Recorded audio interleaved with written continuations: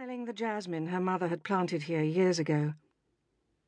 The heady scent of the tiny white flowers seemed to wrap itself around her, shunt her forward. You can do this. She put her key in the door, almost heard her mother's voice. You have to pull it out a bit and wiggle. The door eased open, reluctantly. Mel held back, understanding that Ruby had to go first. Ruby straightened her shoulders, stepped over the letters and circulars lying beached on the doormat, and took her first breath of parents and home since it had happened. Of course, Ruby had been back to Dorset since the accident. She and James had driven from London for her parents' funeral.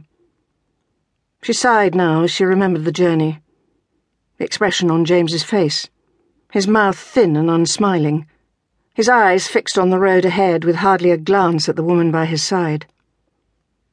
Ruby had barely noticed as the car swallowed up the miles, as the familiar green Dorset hills came into sight.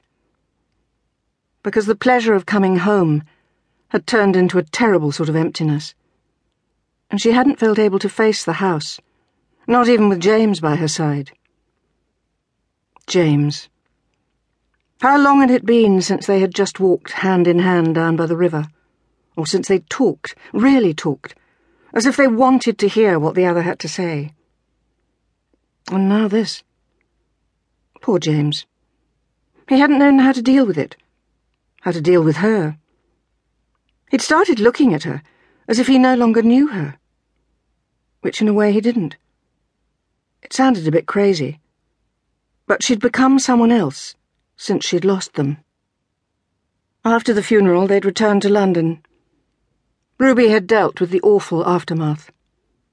The sympathy cards from friends and from acquaintances of her parents she hardly knew, and some she did know, like Frances, her mother's oldest friend, who had been so kind at the funeral, giving Ruby a note of her address and phone number, and offering her help should she need it. There was the will and the probate, the winding up of their affairs that she'd accomplished somehow, finding a temporary and cold objectivity from some desperate corner of her grief.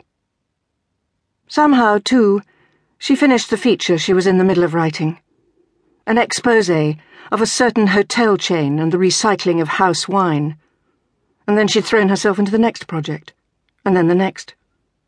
She'd hardly seen any of her friends. She hadn't gone to the gym or had one of those occasional girly evenings with Jude, Annie, and the rest of them that always somehow made her feel better about everything.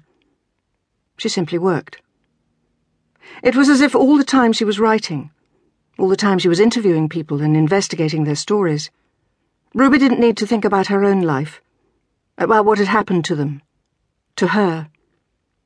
She was functioning on autopilot.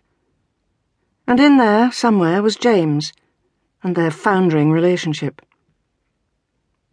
But Ruby wasn't sure she could let it go. Not yet. She knew she had to go back to the house in Dorset, had to sort through her parents' things, had to decide what to do with the place now that they were gone. But how could she? If she did that, it would be like admitting that it was true, that they had really left her. Last night, the situation had reached a head. Ruby had finished the story she was working on. She had a long bath. She felt as if her head was bursting. Afterwards, she sat on the sofa with her notebook, her sax, and her guitar, and waited for inspiration. But nothing came. She hardly played her saxophone. She hadn't written a song for months. It wasn't just her parents' death. Something else was wrong in her life. Very wrong. James came back late from drinks after work, tired and irritable, and not even wanting the supper she'd cooked for him. He ran his fingers through his fair hair and let out a long sigh. "May as well get off to bed," he said. He didn't touch her. A final thread snapped. She couldn't hold back. "What's the point of us staying together, James?" Ruby asked him. "We seem to want such different things. We hardly even spend any time together anymore." She half wanted him to disagree, to fling her doubts aside.